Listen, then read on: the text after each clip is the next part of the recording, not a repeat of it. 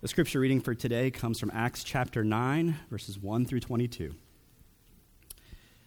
But Saul, still breathing threats and murder against the disciples of the Lord, went to the high priest and asked him for letters to the synagogues at Damascus, so that if he found any belonging to the way, men or women, he might bring them bound to Jerusalem. Now as he went on his way, he approached Damascus, and suddenly a light from heaven shone around him. And falling to the ground, he heard a voice saying to him, "Saul, Saul, why are you persecuting me?" And he said, "Who are you, Lord?" And he said, "I am Jesus, whom you are persecuting. But rise and enter the city, and you will be told what you are to do." The men who were traveling with him stood speechless, hearing the voice but seeing no one.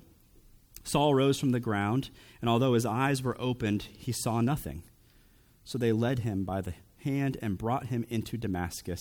And for 3 days he was without sight and neither ate nor drank. Now there was a disciple at Damascus named Ananias. The Lord said to him in a vision, "Ananias." And he said, "Here I am, Lord." And the Lord said to him, "Rise and go to the street called Straight, and at the house of Judas look for a man of Tarsus named Saul. For behold, he is praying, and he has seen in a vision a man named Ananias come in and lay his hands on him so that he might regain his sight." But Ananias answered, "Lord, I have heard from many about this man, how much evil he has done to your saints at Jerusalem. And here he has authority from the chief priests to bind all who call on your name." But the Lord said to him, "Go, for he is a chosen instrument of mine to carry my name before the Gentiles and kings and the children of Israel. For I will show him how much he must suffer for the sake of my name." So Ananias departed and entered the house, and laying his hands on him, he said, "Brother Saul, the Lord Jesus, who appeared to you on the road by which you came, has sent me so that you may regain your sight and be filled with the Holy Spirit." And immediately something like scales fell from his eyes, and he regained his sight. Then he rose and was baptized, and taking food he was strengthened. For some days he was with the disciples at Damascus, and immediately he proclaimed Jesus in the synagogue, saying, "He is the Son of God." And all who heard him were amazed and said, "Is not this the same man who made havoc in Jerusalem of those who called upon this name? And has he not come here for this purpose, to bring them bound before the chief priests?" But Saul increased all the more in strength and confounded the Jews who lived in Damascus by proving that Jesus was the Christ. Man does not live by bread alone, but by every word that comes from the mouth of the Lord. Amen. You can be seated. Good morning again, and welcome to New Life Fremont. My name is Kevin, if I haven't met any of you yet. We are continuing our sermon series through the book of Acts called The World Turned Upside Down. And today we're going to be looking at the conversion of Saul, also known as the Apostle Paul, the same apostle who wrote 13 out of the 27 books of the New Testament, something that no one would have predicted before the day that Saul met Jesus. Now, it's often assumed that Saul was renamed Paul after he began following Christ. You may have heard the phrase, a Saul to Paul conversion, but that's actually not the case. Saul is simply his Jewish name, and Paul is simply his Roman name or Latin name. Paul is basically a Latin transliteration of the name Saul. And so I'm mostly going to be saying Saul in this sermon because that's what the text normally refers to him as, but a few Pauls may slip in there. Don't be confused. Same person. Now, as we dive deeper into Saul's conversion story, we're going to have 3 points. They're not in the booklet, but they will be on the screen. And those 3 points will be the Pharisee, the predestined, and the proclaimer. Saul the Pharisee, Saul the predestined, and Saul the proclaimer. And so let's begin with the first point, the Pharisee. In verses 1 through 2 of our passage, it says, "But Saul, still breathing threats and murder against the disciples of the Lord, went to the high priest and asked him for letters to the synagogues at Damascus, so that if any he found belonging to the way, men or women, he might bring them bound to Jerusalem." Saul starts off our passage threatening Jewish Christians. He's doing reconnaissance so that he can find Jewish Christians in Damascus, bring them bound to Jerusalem, and put them in prison or maybe worse. And he's on his way to from Jerusalem to Damascus to hunt down Christians who are taking refuge there. Saul was not satisfied with Christians simply leaving town, getting out of Jerusalem. If you were a Christian in Jerusalem and you fled for safety in Damascus, Saul was going to come for you. He was going to follow you to Damascus and bring you back to Jerusalem to be punished and quite possibly killed. And this isn't the first time that Saul has been mentioned so far in Acts. If you remember, he was mentioned a few times around the passage regarding Stephen's stoning. And so Stephen, if you'll recall, was a faithful follower of Christ. He was actually one of the first deacons, you could say, of the church. And he makes this incredible speech calling out the high priest and the religious leaders of the day. And at the end of it, they're so furious with him that they take Stephen outside of the city walls and they stone him. They kill him. And where is Saul during all this? He's right there, holding the coats of those who are stoning Stephen. Acts 8:1 says that Saul approved of Stephen's execution. Acts 8:3 says that Saul was ravaging the church and entering house after house, dragging off men and women and committing them to prison after Stephen's stoning. And so Saul has been coming after Christians already in Acts, and he's still doing so in our passage. And there's a word for this, for what Saul is doing: persecution. Hostility and ill treatment of people because of their religious beliefs. Saul is a persecutor of the church. And that's what the next few verses of our passage say explicitly. Verses 3 through 5. Now as he went on his way, he approached Damascus, and suddenly a light from heaven shone around him, and falling to the ground, he heard a voice saying to him, "Saul, Saul, why are you persecuting me?" And he said, "Who are you, Lord?" And he said, "I am Jesus, whom you are persecuting." And obviously there's a lot going on right there, and I'll press into that deeper in the next point. But first things first, this voice, Jesus' voice, it says to Saul that he is a persecutor. Jesus says, "Saul, why are you persecuting me? I'm Jesus who you're persecuting. Why are you persecuting me?" And so why is Saul persecuting Jesus? Why is Saul persecuting Christians, the church? Well, he's persecuting the church because he's a Pharisee. Now, not every Pharisee's actions rose to the level of persecution like Saul, but it is clear that Saul's Pharisaical nature is what led him to progress toward full-on persecution of the church.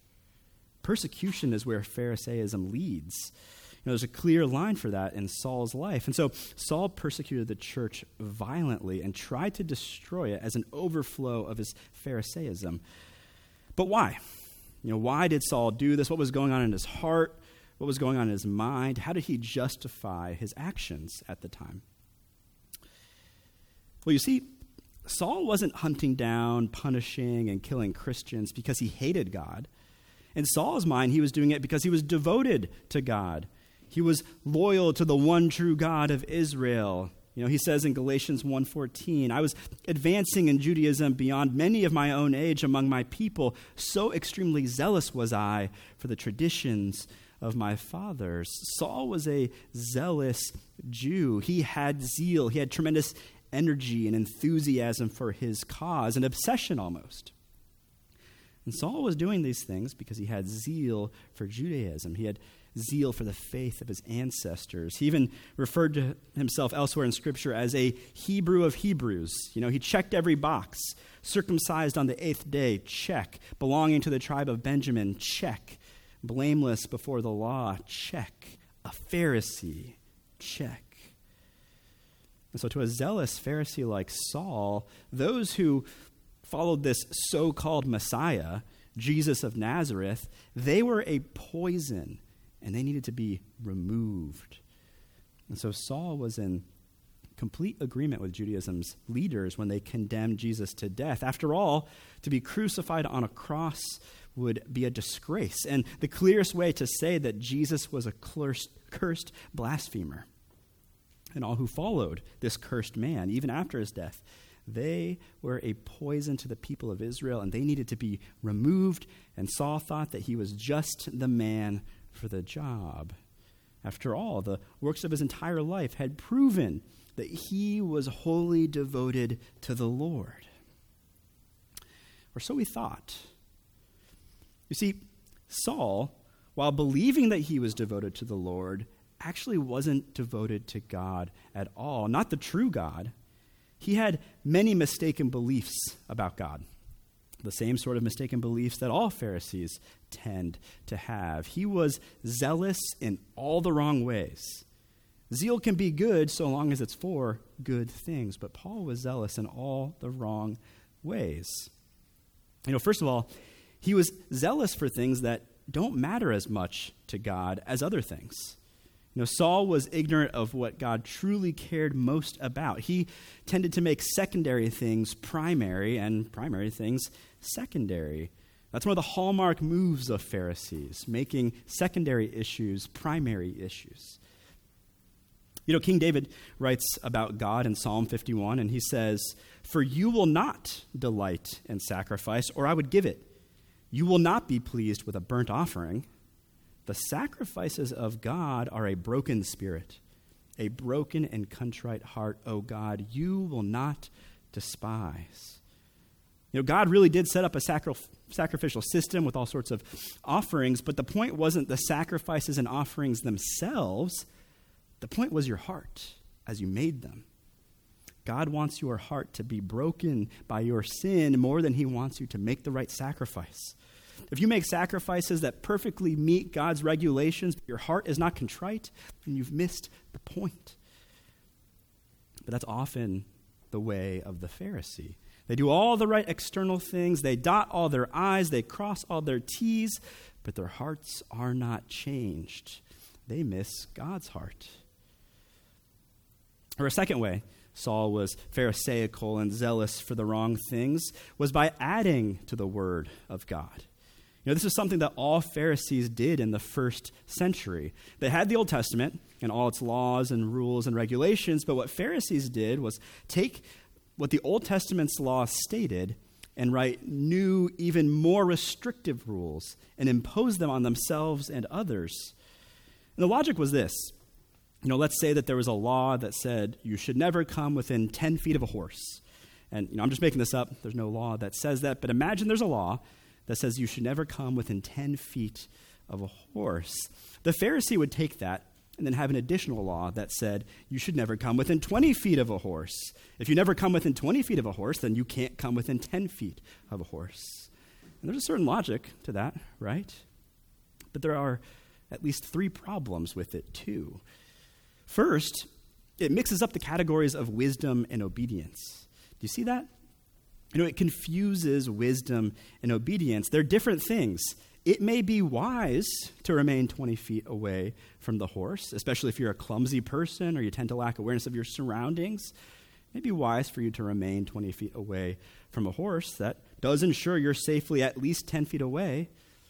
But because it's maybe wise for someone to remain 20 feet away does not mean that if someone else is only 15 feet away or exactly 10 feet away, that they're being disobedient or breaking the law. They're being just as obedient as the person who stays 20 feet away. 20 feet may be wise in some circumstances or for some people, but it's not the case that those within 20 feet are breaking the law. They may not even be being unwise. 10 feet is the only line for obedience. Further distances may be wise for some, but they're not matters of obedience. And Pharisees tend to mix up these categories. They mix up wisdom and obedience. That's the first problem. Second problem with the 20-foot rule is that it adds to God's word. It ascribes to God something that he did not say. And that's a very serious mistake. God cares very much that you don't take away from his word, but he also cares very much that you don't add to it either. Deuteronomy 4:2, you shall not add to the word that I commanded you. Revelation 22:18, I warn everyone who hears the words of the prophecy of this book, if anyone adds to them, God will add to him the plagues described in this book. If God says 10 feet, you must not add to his word by saying it's actually 20. When you do that, it's extremely prideful. You see how? If God says 10 and you say, wouldn't it be better to say 20? You're putting yourself above God. And if you're better than God, then you're better than everyone. Pharisees in their pride tend to add to God's word. Which leads to a third problem, self-righteousness. When you say 20 where God has said 10 and impose that on others, you are being self-righteous. You're saying you know better than God, you know better than everyone. You are better than everyone. Look how righteous I am. When God says 10, I say 20, double the righteousness, right? But of course, self-righteousness has no place in our relationship with God. It's antithetical to the gospel. It's antithetical to grace. It's antithetical to humility. We all come before God with no righteousness of our own to offer. We all need his grace and mercy. We're made righteous in his sight only because of the work of Christ on our behalf on the cross.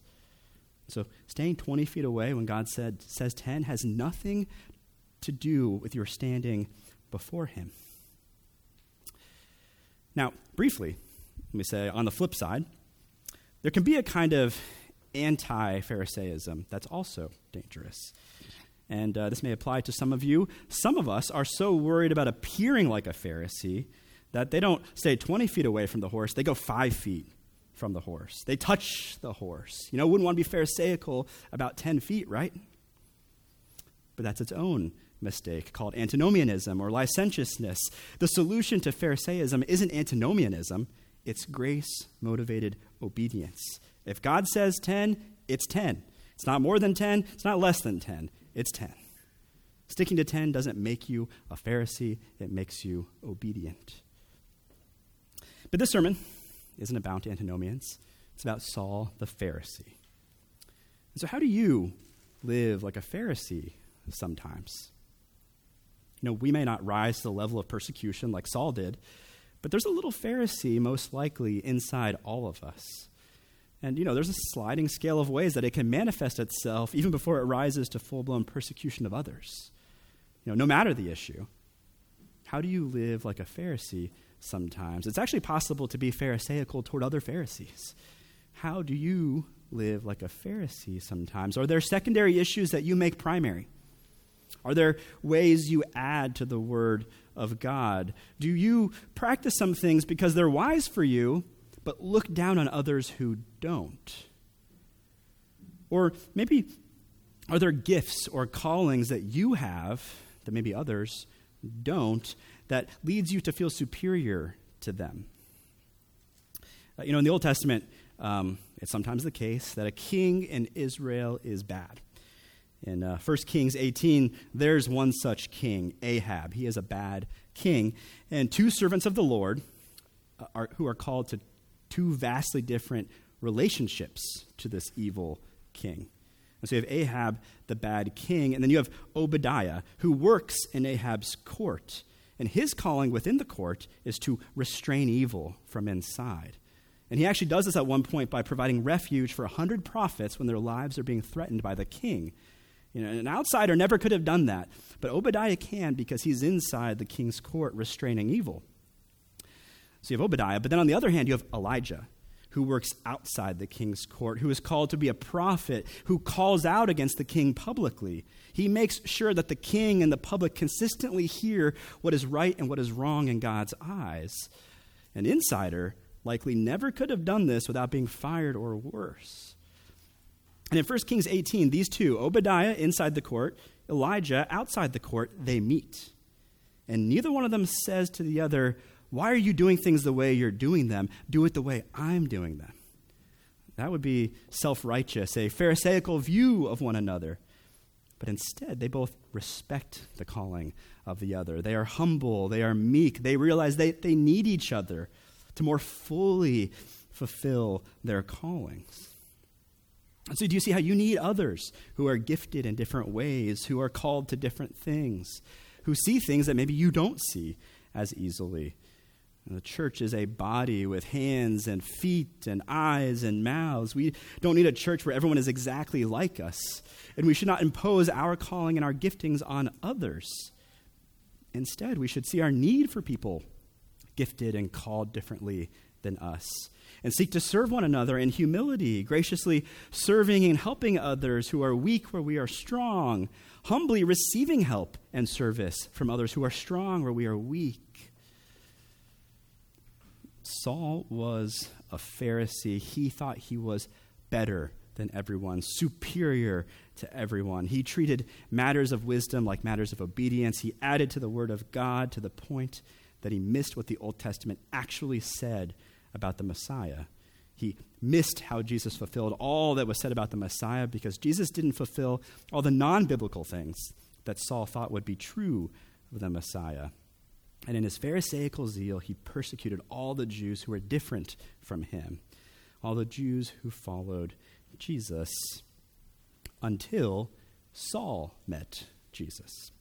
And that takes us to our second point, the predestined. Have you ever had a near-death experience?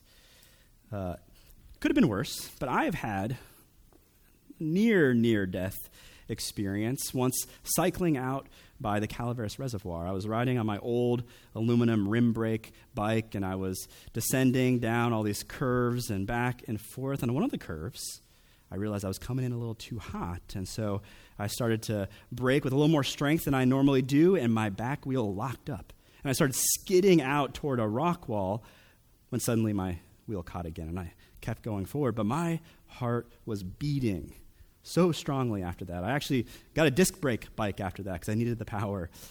A near-death experience. Have you ever had a near-death experience? Saul, you could say, had a near-death experience in our passage, not in the physical sense, but in the spiritual sense. He was an inch away from death spiritually until God graciously saved him. And here's how that happened.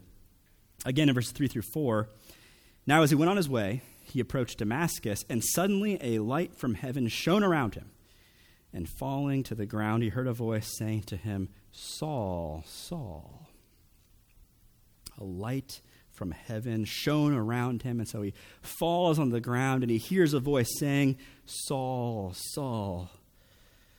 Now, something important to remember about Saul is that he is an Old Testament scholar. He actually views the Scriptures as authoritative. He's devoted to the Lord of Israel, so he knows what the Scriptures say, and he expects what they teach will have some bearing on reality.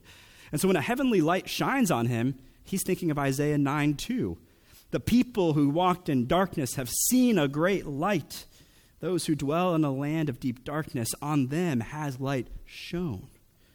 He's also thinking of Isaiah chapter 6 and how when the prophet Isaiah was brought into the Lord's presence, he fell flat on his face before the Lord. And so Saul falls on the ground. And when he hears a loud voice repeating his name, Saul, Saul, he's thinking of Moses in the burning bush. Exodus 3:4, when the Lord saw that he turned aside to see, God called to him out of the brush, Moses, Moses. Saul knows that many Jews of his day have believed that the Lord has abandoned the temple forever, but not Saul. Saul remembers the words of the prophet Malachi, the Lord whom you seek will suddenly come. And so Saul is totally expecting to have a radical experience with the Lord, with Yahweh, with the God of Israel. But the words that follow absolutely devastate him. Saul, Saul, why are you persecuting me? What? When have I ever persecuted you, Lord? And so he asks, Who are you, Lord? And Saul, who had been fully expecting to hear from the one true God who he has worshipped and served his entire life, is completely blindsided. I am Jesus, whom you are persecuting. Just like that, everything changes for Saul. Jesus, I thought you were dead this whole time. You're alive? And that completely changes how Saul sees everything he thought he knew. He suddenly realizes that he is an inch away from death and eternal condemnation. You see, Saul was right to be wholly devoted to the God of Israel, the God of Abraham, Isaac, and Jacob. But he had been completely wrong in his understanding of who that God was and how he would fulfill his purposes. He had been totally right to be devoted to Israel, but totally wrong about Israel's role in redemptive history. He had been completely right to study and obey the Old Testament scriptures, but he completely misunderstood what it was saying. He was not on a trajectory toward life. He was headed toward eternal death. Until God graciously revealed to Saul that Jesus was raised from the dead and still lives, which means that Jesus is, in fact, Israel's Messiah. It means that Jesus is the Lord God himself. And in that moment, Saul stopped being ignorant. He recognized that it wasn't Jesus and his followers who were unclean, impure, a poison to Israel. It was him. He was unclean. He was impure. He had been the poison to Israel. And what happens next must have just melted Saul's heart, because in that moment, when he realized that he had been totally wrong, he must have feared for his life. He must have thought that God was going to smite him right then and there. He'd have every right to. But what does Jesus do instead? He shepherds him. He provides for Saul. He finalizes what he had always predestined for Saul. Verse 6, rise and enter the city, and you will be told what you are to do. Verses 8 through 9, Saul rose from the ground, and although his eyes were opened, he saw nothing. So they led him by the hand and brought him into Damascus, and for 3 days he was without sight and neither ate nor drank. Jesus is gracious to Saul. Jesus is gracious even to Pharisees, even to persecutors of the church. So when Saul gets to Damascus, the Lord has already prepared the way for him. He's predestined what would happen there. Verses 10 through 16. Now there was a disciple of Damascus named Ananias. The Lord said to him in a vision, Ananias. And he said, here I am, Lord. And the Lord said to him, rise and go to the street called Straight, and at the house of Judas look for a man of Tarsus named Saul. For behold, he is praying, and he has seen in a vision a man named Ananias come in and lay his hands on him so that he might regain his sight. But Ananias answered, Lord, I have heard from many about this man, how much evil he has done to your saints at Jerusalem. And here he has authority from the chief priests to bind all who call on your name. But the Lord said to Ananias, go, for Saul is a chosen instrument of mine to carry my name before the Gentiles and kings and the children of Israel. For I will show him how much he must suffer for the sake of my name. Did you hear what the Lord says about Saul? Saul is a chosen instrument of mine. I chose him. I predestined him. I predestined this. This has been my plan all along. And so even though Saul will later refer to himself as one untimely born, which is true in some sense, obviously, the greater reality is that Saul was born at exactly the right time. He was predestined for this specific moment. God had planned for it since before the foundations of the earth were laid. And that's the same for you too.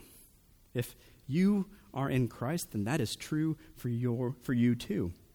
Ephesians 1, 3 through 10 says this, blessed be the God and Father of our Lord Jesus Christ, who has blessed us in Christ with every spiritual blessing in the heavenly places, even as he chose us in him before the foundation of the world, that we should be holy and blameless before him. In love, he predestined us for adoption to himself as sons through Jesus Christ, according to the purpose of his will, to the praise of his glorious grace, with which he has blessed us in the beloved. In him we have redemption through his blood, the forgiveness of our trespasses, according to the riches of his grace, which he lavished upon us in all wisdom and insight, making known to us the mystery of his will, according to his purpose, which he set forth in Christ as a plan for the fullness of time. He chose us in him before the foundations of the world. In love, he predestined us for adoption according to the purpose of his will, in his mysterious will, which he set forth in Christ as a plan for the fullness of time. He predestined Saul, and he predestined you if you are in Christ. And look, I don't really have time in this sermon to argue for the doctrine of predestination. I think that Scripture is pretty clear about it. But if that's an idea that you really struggle to believe, I totally understand. Let's get coffee and talk more about it. But for the purpose of this passage in our sermon today, I'm just going to repeat what Scripture says. God chose Saul. He predestined him, and he chose us and predestined us. And predestination is the perfect antidote to Pharisees. Predestination is exactly what Saul needed for his Pharisaical tendencies, and exactly what you need for your Pharisaical tendencies too. Do you see how? The Pharisee in all of us is prideful. It wants to say, look at me and how wise or smart or righteous I am. Pretty smart of me to believe in Jesus, right? Pretty righteous of me to grow in holiness and live in such and such a way. Look how good I am. But predestination knocks all that down, right? An even greater reality than your decision to trust Christ for salvation was God's choice to predestine you for salvation. John 6:44, Jesus says, "No one can come to me unless the Father who sent me draws him." John 15:16 says, "You did not choose me, but I chose you." And so if God was the one who chose you, if he was the one who drew you, if he's the one who predestined you, then you have nothing to boast about, right? There's nothing to be self-righteous about. There's nothing to be pharisaical about. It's all grace, unmerited favor. God has been kind to you and chosen you and drawn you, not because of anything in yourself, but only because of his grace. So predestination is the antidote to your pride and self-righteousness and to that little Pharisee inside of you. You have nothing to boast about. You have nothing but the grace of Jesus to rest upon. Saul came to see that, and he never got over it. Everything that he rested upon before was in an instant taken away from him, and he saw it for what it truly was: worthless, evil, deserving of hell and condemnation.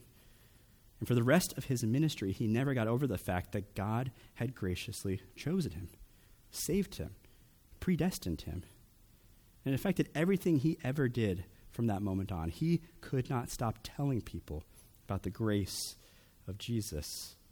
That near-death moment avoided. He was saved. He lived. What about your near-death moment spiritually? You did not choose God. God chose you. That's how close you were to death. But in his grace, God predestined you. Paul could not stop telling people about that grace. And that takes us to our final point, the proclaimer. You remember the story of Rahab from our By Faith sermon series? Rahab was a prostitute whose story was redeemed by God. By virtue of her occupation, she was probably often having strange men into her home and maybe even needing to hide them. And how did God use Rahab? By having her hide strange men in her home.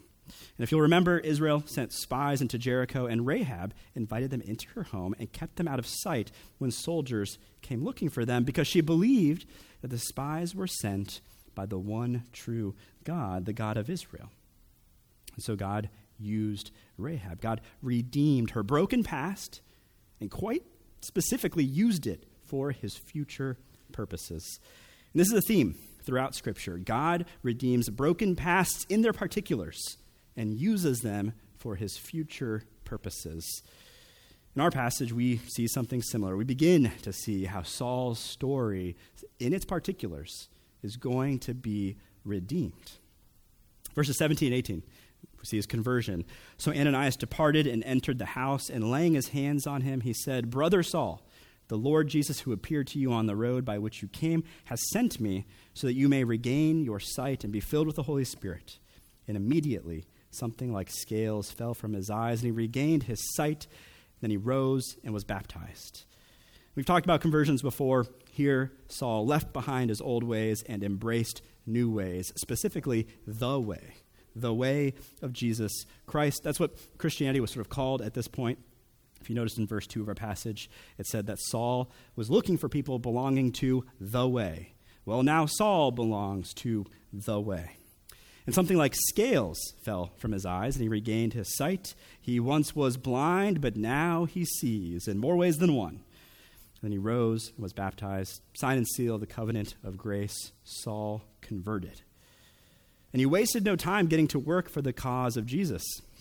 Verses 19 through 22, and taking food, he was strengthened. For some days he was with the disciples at Damascus, and immediately he proclaimed Jesus in the synagogues, saying, "He is the Son of God." And all who heard him were amazed and said, "Is not this the man who made havoc in Jerusalem of those who called upon this name? And has he not come here for this purpose, to bring them bound before the chief priests?" But Saul increased all the more in strength and confounded the Jews who lived in Damascus by proving that Jesus was the Christ. Saul proclaimed Jesus in the synagogue, saying, "He is the Son of God." And all who heard him were amazed. He confounded the Jews who lived in Damascus by proving that Jesus was the Christ. Everybody was confused. Wasn't this the guy who was just persecuting Christians? How come now he's proclaiming the same message as them? Is he faking it? Is this a trick? No.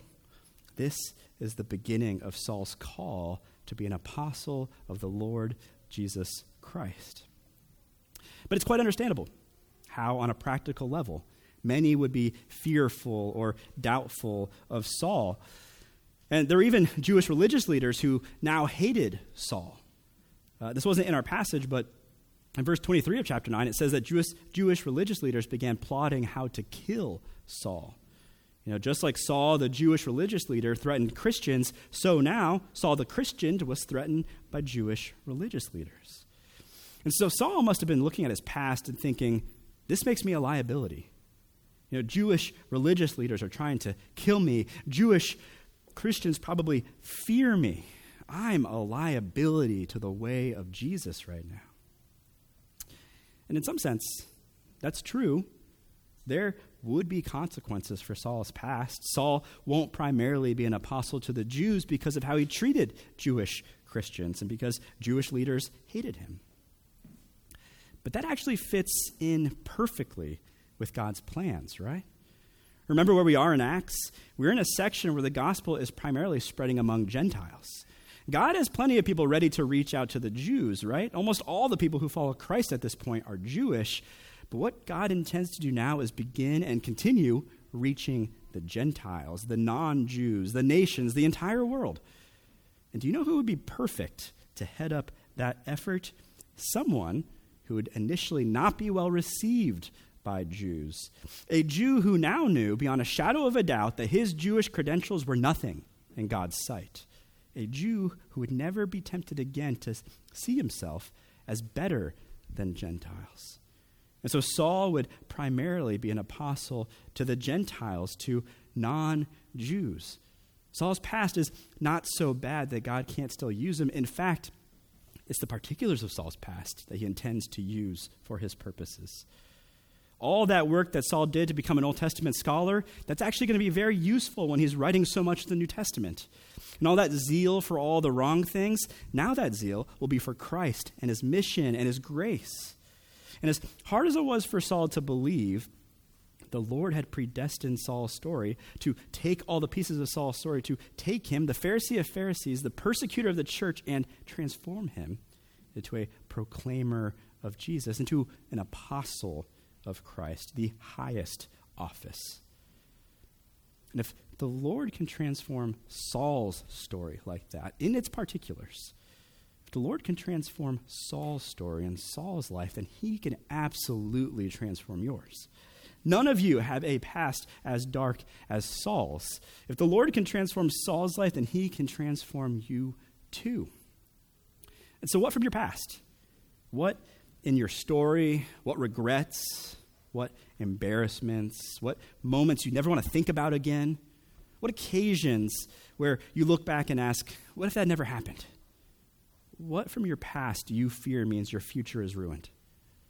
What from your past makes you think that God won't use you, transform you? Whatever it is that you think has ruined your future, made it so God won't use you, you're wrong. Christ can and intends to redeem and use your past in its particulars for your future.